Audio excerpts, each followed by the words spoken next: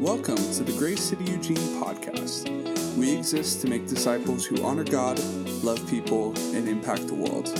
If we can help you in any way, feel free to reach out to hello@gracecityeugene.com. Here's today's podcast.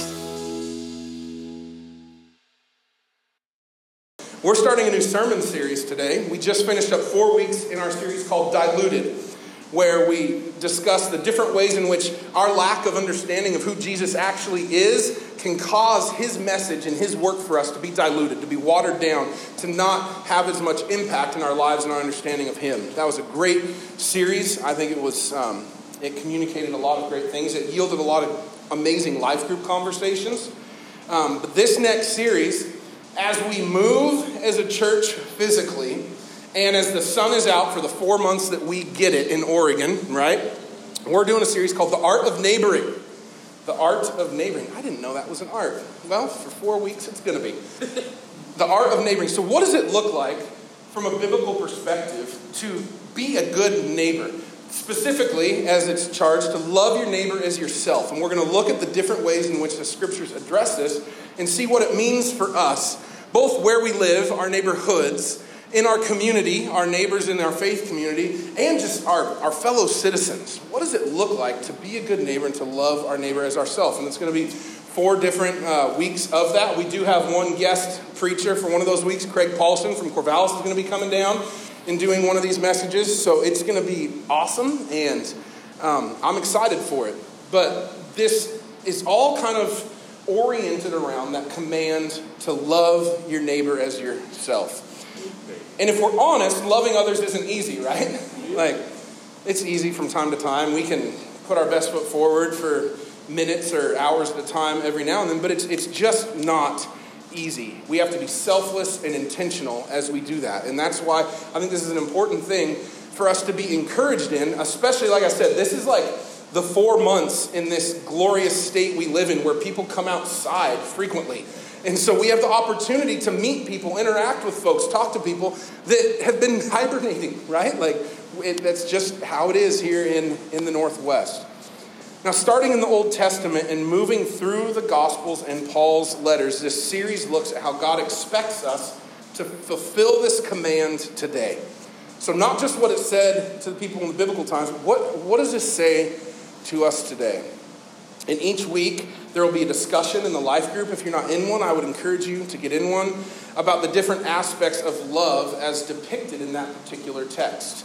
So just to kind of start to unpack this, like this concept of neighbor for us can come with a lot of baggage, can't it? I remember my first experience living outside of my parents' home was in a dorm. And I mean, dorm life, right? It's amazing. And then I moved into an apartment. And apartment life was not for me, especially when I'm on the upper floor, because I lived with some other old linemen from my football team, and I wouldn't want to live under us, right? It's like, oh, you wake up in the middle of the night, you got to use the bathroom. Dun, dun. It's like, the Hulk is up there walking around. So we get complaints, people around, like, what do you want me to do, wet my bed? You know, like there's just this whole neighboring dynamic that can get challenging. That was as a young, college student that we had those issues. But then you move into a home, and you have a yard, and you park your car in certain places in your neighborhood, and now there's new tensions that develop and new tightropes that you have to walk to try to love your neighbor in the tangible ways, right? Like, no matter what your living situation is, unless you live like, on 100 acres with nobody around you, then your neighbors are just wild animals. But if you live where you have actual neighbors, homes, neighborhood, this kind of thing, apartments, there is tensions that can come up, and because of our experiences in those, this concept of neighboring comes along with some baggage. It comes along with some baggage. Some of us have had great neighbors. Some of us have had less than great neighbors. And then there's just kind of the ambiguous, like, oh yeah, they're my neighbor. That's great. I know since we moved into our home, how many of you know that in Oregon, like, it's really wet, and then the grass stays green, and then it dries up. And where I grew up, it's like, the lawn's taking the summer off. It's going to take a nap, right? You let it turn brown. It goes dormant. It gets some good rest in. And then it all comes back when the rain comes back. Well, we live in a community that's a lot of retired folks. And that is not okay, I found out a couple years into this living in this neighborhood, when people were literally knocking on our door, angry, like, why did you let your yard die? And so we had to learn to love our neighbors in a whole new way through like an e-web bill that was 3 times what we would have liked it to be, because loving our neighbor meant keeping our lawn green. I was tempted to get some of that spray paint. Nevertheless, neighboring can be an art. There are tensions to navigate. There are difficult conversations to navigate. And we are in a season, both like this spring, if we even had a spring, summer season that we're in, but also as a church, we're neighboring. We need to pursue the art of it and how to be good neighbors and love our neighbors as ourselves. And that's what we are going to look at. Now, this command to love your neighbor is found throughout the New Testament many times, right? We've all heard that. Love your neighbor as yourself. But as a New Testament congregation, like a testament or a congregation that's like after Jesus, after the Old Testament and the New Testament were written, we need to remember that like when this is referenced, this love your neighbor, it comes from Leviticus. It's a reference of Leviticus. It's not just like, oh, Jesus said that. So much of what Jesus said and taught was referring to the Old Testament because the believers, the people that were following him, they only had the Old Testament and they would have grown up being like saturated with this word. And so he often referenced it to communicate things. And we can lose that, right? Because I don't have the Old Testament memorized. Oh, shame, Pastor, right? I don't. I'm guessing that some of you may not as well. And so when these things are thrown out, we're not like, oh yeah, Leviticus 19. Yep. Mm-hmm. Like that's not where our minds go. And so I have really expensive software that tells me that, and then I can share that with you guys. So that's where we're at with that. But this comes all the way back from Leviticus. And so the majority of the message today will actually be from Leviticus, which if you've ever read through it, you're like, okay, how many different ways can we do an offering, right? Like it's God's instituting his offering system so that people can be in his presence again. It's really repetitive and it can be hard to make it through, but hopefully this will help you look for some nuggets as you read through your scriptures. So the most common scripture that many of us think of today when we hear this command to love our neighbors ourselves comes from the Gospels. And I'm going to read the one from the book of Mark for us as we dig into this. Mark chapter 12, verses 28 through 31. It says, one of the teachers of the law came and heard them debating. Noticing that Jesus had given them a good answer, he asked, of all the commandments, which is the most important? The most important one, answered Jesus, is this. Hear, O Israel, the Lord our God, the Lord is one. Love the Lord your God with all your heart and all your soul, with all your mind and with all your strength, with everything. The second is this. Love your neighbor as yourself. There is no commandment greater than these. When Jesus says this is the second greatest commandment, he is quoting Leviticus 19. And so to better understand what's being said here, we're going to learn from that portion of Scripture as we enter into this series. Because that's where it all started. So we're going to start this series there. So Leviticus 19, verses 15 through 18. It says, do not pervert justice. Do not show partiality to the poor or favoritism to the great, but judge your neighbor fairly. Do not go about spreading slander among your people. Do not do anything that endangers your neighbor's life. I am the Lord. It's like stamped like, listen, I am the Lord. Do not hate a fellow Israelite in your heart. Rebuke your neighbor frankly so you will not share in their guilt. Do not seek revenge or bear a grudge against anyone among your people. But love your neighbor as yourself. I am the Lord. There just seems to be some emphasis there, doesn't there? I'm going to pray and we're going to dig into what this is saying to us. So Father, thank you for your word. Thank you that whether it's Leviticus and the Old Testament or the New Testament and the Gospels, that all of that points to Jesus and speaks to us. And thank you that your word is alive and every bit of it has something important to say to us today. So would your Holy Spirit use my words, communicate your heart to your kids this morning. We thank you so much for this time. Amen. So in this short passage, I'm sure many questions pop into your head as I read it. Like, ooh, interesting. Ooh, that's a strong word people don't use much today, right? Like that happens when we read the Old Testament. There's many things we could talk about. But for today, I believe there's 3 simple points that God wants to highlight for us as we look at the art of neighboring, if you will. The first point is reputation. Reputation. If we look at verses 15 and 16 again, it says, do not pervert justice. Do not show partiality to the poor or favoritism to the great, but judge your neighbor fairly. Do not go about spreading slander among your people. Do not do anything that endangers your neighbor's life. I am the Lord. I am the Lord. These two verses address not just the ways in which we should treat others, but the ways in which we have an opportunity to testify, to represent the Lord, to represent Yahweh. That's the word when he says, I am the Lord. It's saying, I am Yahweh. So these things aren't just like behavior modification points that he's making. This is an opportunity that he's giving his people to testify and witness to who he is by obeying these commands, by living this way. Meaning, if we were to engage in those, we are testifying in a poor way to who he is. We are bad representation, right? So when we think a reputation, what is our reputation? That's also how we represent. What is the representation we are giving of our King, of our Lord and Savior from the way we are living? And the reputation here that the Israelites, God's people, were to have on earth was important because their lives were to point to their King. It wasn't just important because God wanted to have a bunch of robots that never did anything wrong. That didn't work, right? That's not the point. The point is that God is good. He is full of love and mercy and justice, and he wants the way in which his people live to point to that. He wants the reputation of his people to point to a good, loving, merciful, just King.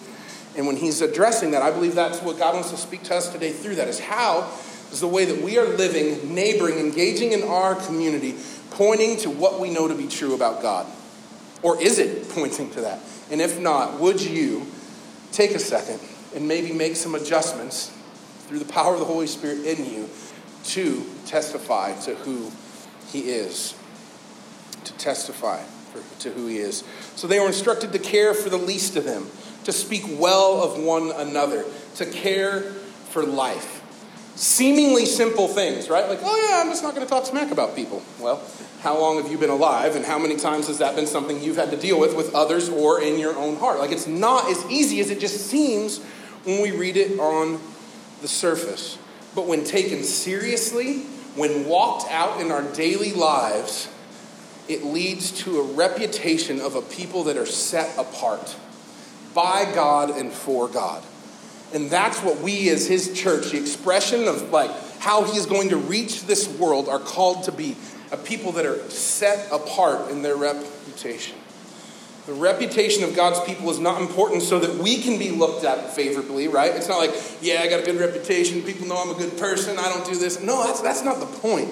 The point of us having a good reputation is so that they see the God that is leading us. That it always points to our King, our Savior, our Lord. And that he will be looked upon, looked to, and glorified as we pursue living godly lives. Verses 15 and 16, I believe that's what God wants to speak to us through that. The second point is this. I think there's a forgiveness element in here. Forgiveness is one of those things that in the church it can either not be talked about or talked about in a really religious fashion, like improper, I believe.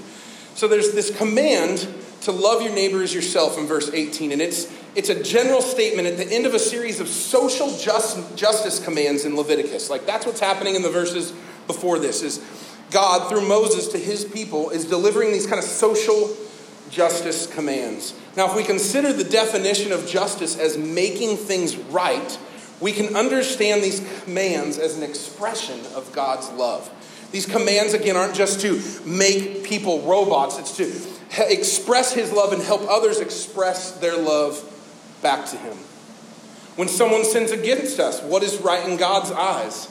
According to this passage, is to rebuke them frankly, while refusing to bear a grudge or seek revenge. Refusing to bear a grudge or seek revenge. In other words, it's a right to call sin what it is, and even to do something about it, have a frank conversation with somebody, but we are to forgive and love the sinner just as God does for us. Just as God does for us. Oswald Chambers, some of you may have heard of him, he wrote a devotional called My Utmost for His Highest. It's like one of the most popular devotions out there. He says this, I believe it's on June 27th, if you ever want to reference it. It says, never look for justice in this world, but never cease to give it. If we look for justice, we will begin to grouse, which means grumble and complain. I had to look it up because I was like, grouse, I'm not talking about hunting. We will begin to grumble and complain and to indulge in the discontent of self-pity. Why should I be treated like this? If we are devoted to Jesus Christ, we have nothing to do with what we meet, whether it's just or unjust. Because Jesus says, go steadily on with what I have told you to do, and I will guard your life. Whether we have to deal with something that is just or unjust to us, if we are in Christ Jesus, we need to understand, believe, and have faith for the fact that He will guard our lives as we are obedient and follow out the calling and mission He's given us. It's not our responsibility to deal with each situation and whether it's just or unjust. That's His business. Our business is being faithful and fruitful in what He's called us to do. So if determining what is just and unjust is not something we are to worry about, I think most of us would, if we're honest with ourselves though, would admit that when it comes to sin, like we really like to receive mercy, like we want to make sure that we're given mercy. But we want justice for other people, right?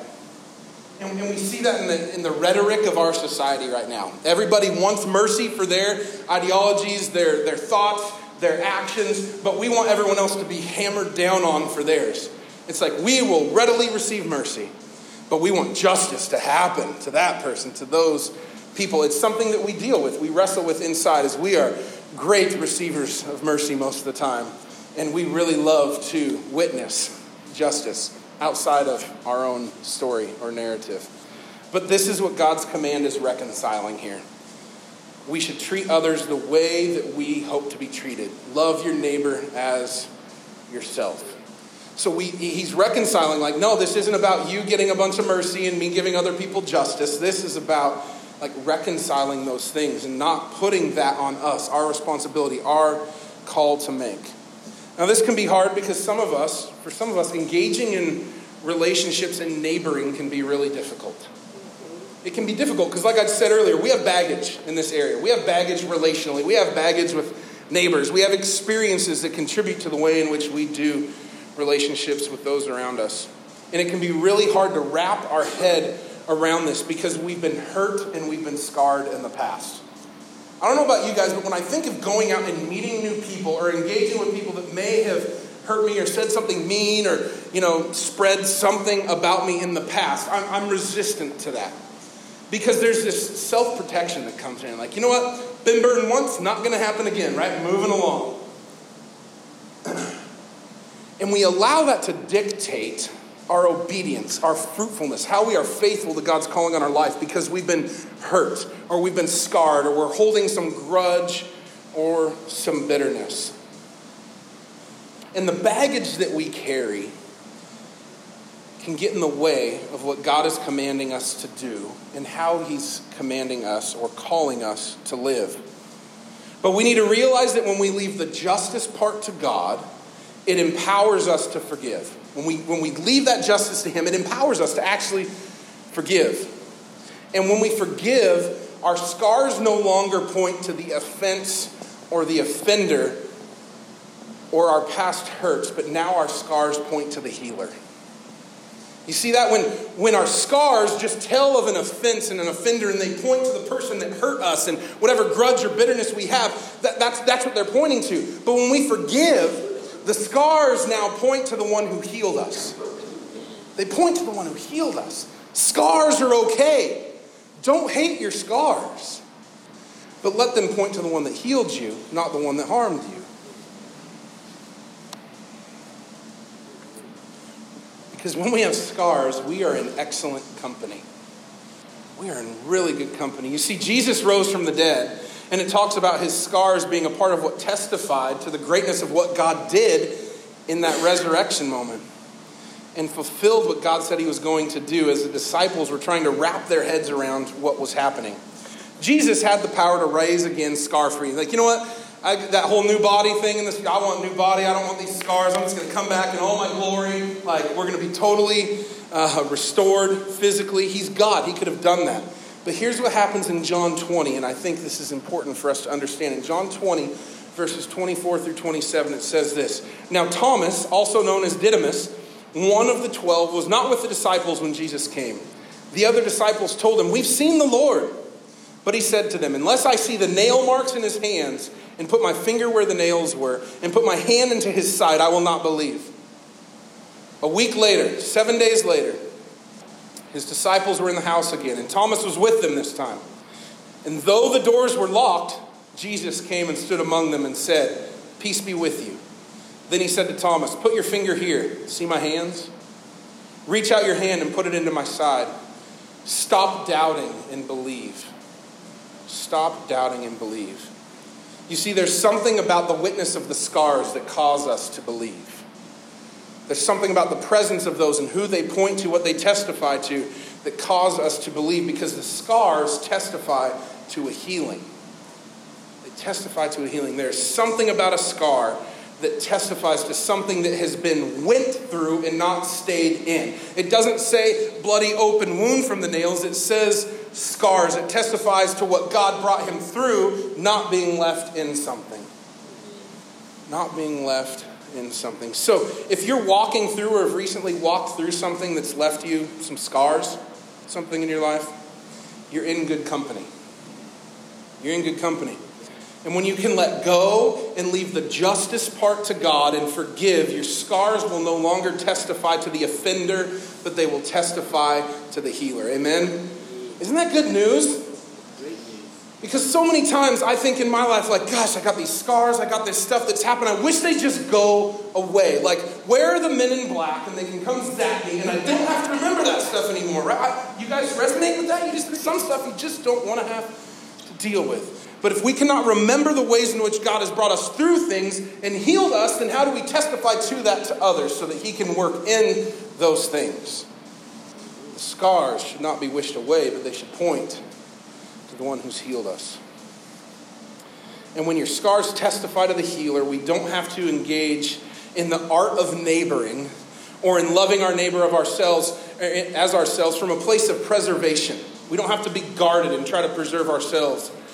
Because as we go on the way of what God has told us to do, he will guard our life. Thank you, Oswald Chambers.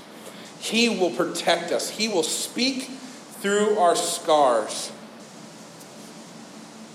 And he will allow those things to reach others, to teach others of who he is, and that his transforming power is available still to them, because they will have seen it in you. So will you forgive when it comes to this conversation of neighboring and reaching out and loving your neighbor as yourself? Will you be willing to forgive so that your scars will testify to the God who saved you? Forgiveness. Point number 2.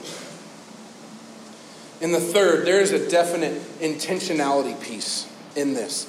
In verse 18, the Hebrew word for love is ahab. Now this word implies an ardent, which is enthusiastic or passionate, and vehement, which is showing strong feeling, forceful, passionate, or intense, inclination of the mind and tenderness of affection at the same time. Throughout the Old Testament, this word is used to express God's tender mercies and unspeakable love for his people, to express affection in human relationships and close ties of friendship, and in familial affection between parents and children. That love has a lot wrapped into us. And what this tells us is that love isn't just passive. It's not just thinking loving, compassionate thoughts for someone. Oh, yeah, I love them. Golly, they're such a good... No, it's not just this internalizing of something, feeling good about somebody. It's active and it requires action. So the question that begs for us is, do you love others with just your thoughts, or do you also love them by actively reaching out? Are you intentional with the way in which you love your neighbor as yourself? Because all too often we can get focused on what we have to do, on our lives, on our circumstances, on our work situation, on our financial situation, all the stuff that imprisons us and paralyzes us from doing what God's actually called us to do. It's really easy to focus on those things. I don't have the time. I don't have the energy, right? This is my inner monologue throughout the week. Like, I don't have the time. I don't have the energy. This. Like, there's all kinds of reasons to focus inward. There's plenty of them to focus on ourselves. I don't have the gifts and abilities to love my neighbor as myself. I'm not capable. I'm not called. That's not my spiritual gift, right? Like, these are the things that we wrestle through. But if we will be as intentional with redirecting our focus to others as we are at trying to figure out our own situations and problems, imagine the impact that our stories and our scars and our Savior would have on this world through us. If we could intentionally redirect that focus through the power of God in us to others, imagine what our Savior could do through us. How he could use our stories and our scars to testify of what is available through him. Pete, will you come up? To the keyboard, not to here. Yeah. To illustrate how hard this is, have you ever been at some event and then they post like photos from the event on Facebook or somewhere and, oh, I was there. What's the first thing you do? Look for yourself. You look for yourself, right? You're like, oh, where am I in that? Even like I was in a football game at Autzen Stadium and they put this camera out in the center. And they're like, this camera is going to take a 360-degree view of everybody. It's going to be digitized enough. You will see yourself. That night I went home and I was like, where am I? Where am I? Am I there? Yep, that's about where I was sitting. That's my seat. I found myself, right? Like that is... And I'm gracious, so I use an example mocking myself. But can we relate, family? Yes, sir. Can we relate? Oh, Casey put up some photos from the Easter egg hunt. Where am I? Where's my kid? Do I look okay? Should I untag myself? We look for ourselves, right? It's in our nature. It's in our nature. Internally, we are prone to think of ourselves first in nearly every situation. The command in this passage, however, encourages us to give others that same type of attention. Now, that might be a little awkward if you go to the pictures and you're like, hey, where's so-and-so, right? That's borderline stalker. I'm not talking about the photo example, but in life. What if we gave that same intentionality to looking at others and loving them as we love ourselves?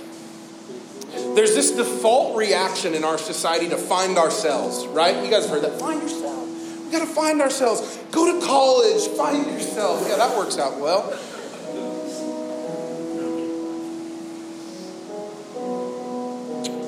So much of our culture is oriented around finding ourselves, finding what makes us happy.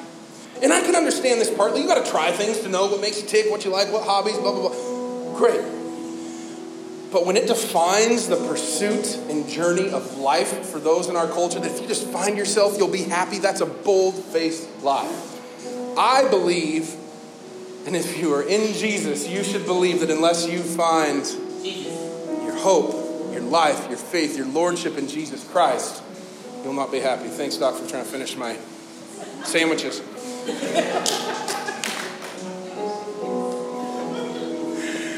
That's a Frozen quote, if you haven't seen it. Where was I?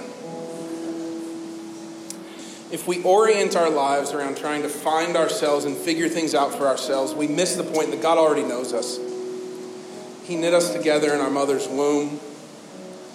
He has plans and purpose for us. He cares deeply about us. He has a destiny for us, a mission for us, and that he has called us to live in a certain way. And if we just focus on self-determining all these things, we forget what he, our Creator, has called us into. He's created us with a destiny and a purpose. When we try to self-define our lives and our lifestyles to fit our seemingly unique circumstances, because we're all super unique, right? No one else gets us. We miss the point that our Creator, the Creator of the universe, God himself knows us, cares for us, and is our Lord and Savior, and we do not have to figure all this out on our own. We don't. We shouldn't. We shouldn't. So will you release yourself from the unnecessary pressures of our culture and live a life that is intentionally focused outward? Allow God to care for you. Allow Him to protect you and see what He might do through you as an expression of what He has done and will continue to do in you. Will you allow Him to do that with your life? Will you stop trying to hold it white-knuckled and give it to Him and see how your Creator, the one who designed you, might be able to use you to make an impact? And then who you get to point to in that. Amen? Let me pray for us. Dad, thank you so much that you call us to live a life that would be set apart and that would point to you, that would testify to your character, your goodness, your love, your mercy, your justice. Thank you that you call us to forgive, that we are not the ones that are to carry out your justice. We're the ones to have faith that you are just. Help us to live that out, to forgive, to see our scars as something that can point to the one who healed us and brought us through something. And Father, would you help us to be intentional with our lifestyles, with our relationships? Would you help us to try to not just look for ourselves in the crowd or in any moment what is beneficial for us, but how we can benefit your kids, how we can be ambassadors of your love and your hope in this world that you've placed us in. We thank you and we love you so much, and we pray these things in Jesus' name. And everybody said, Amen.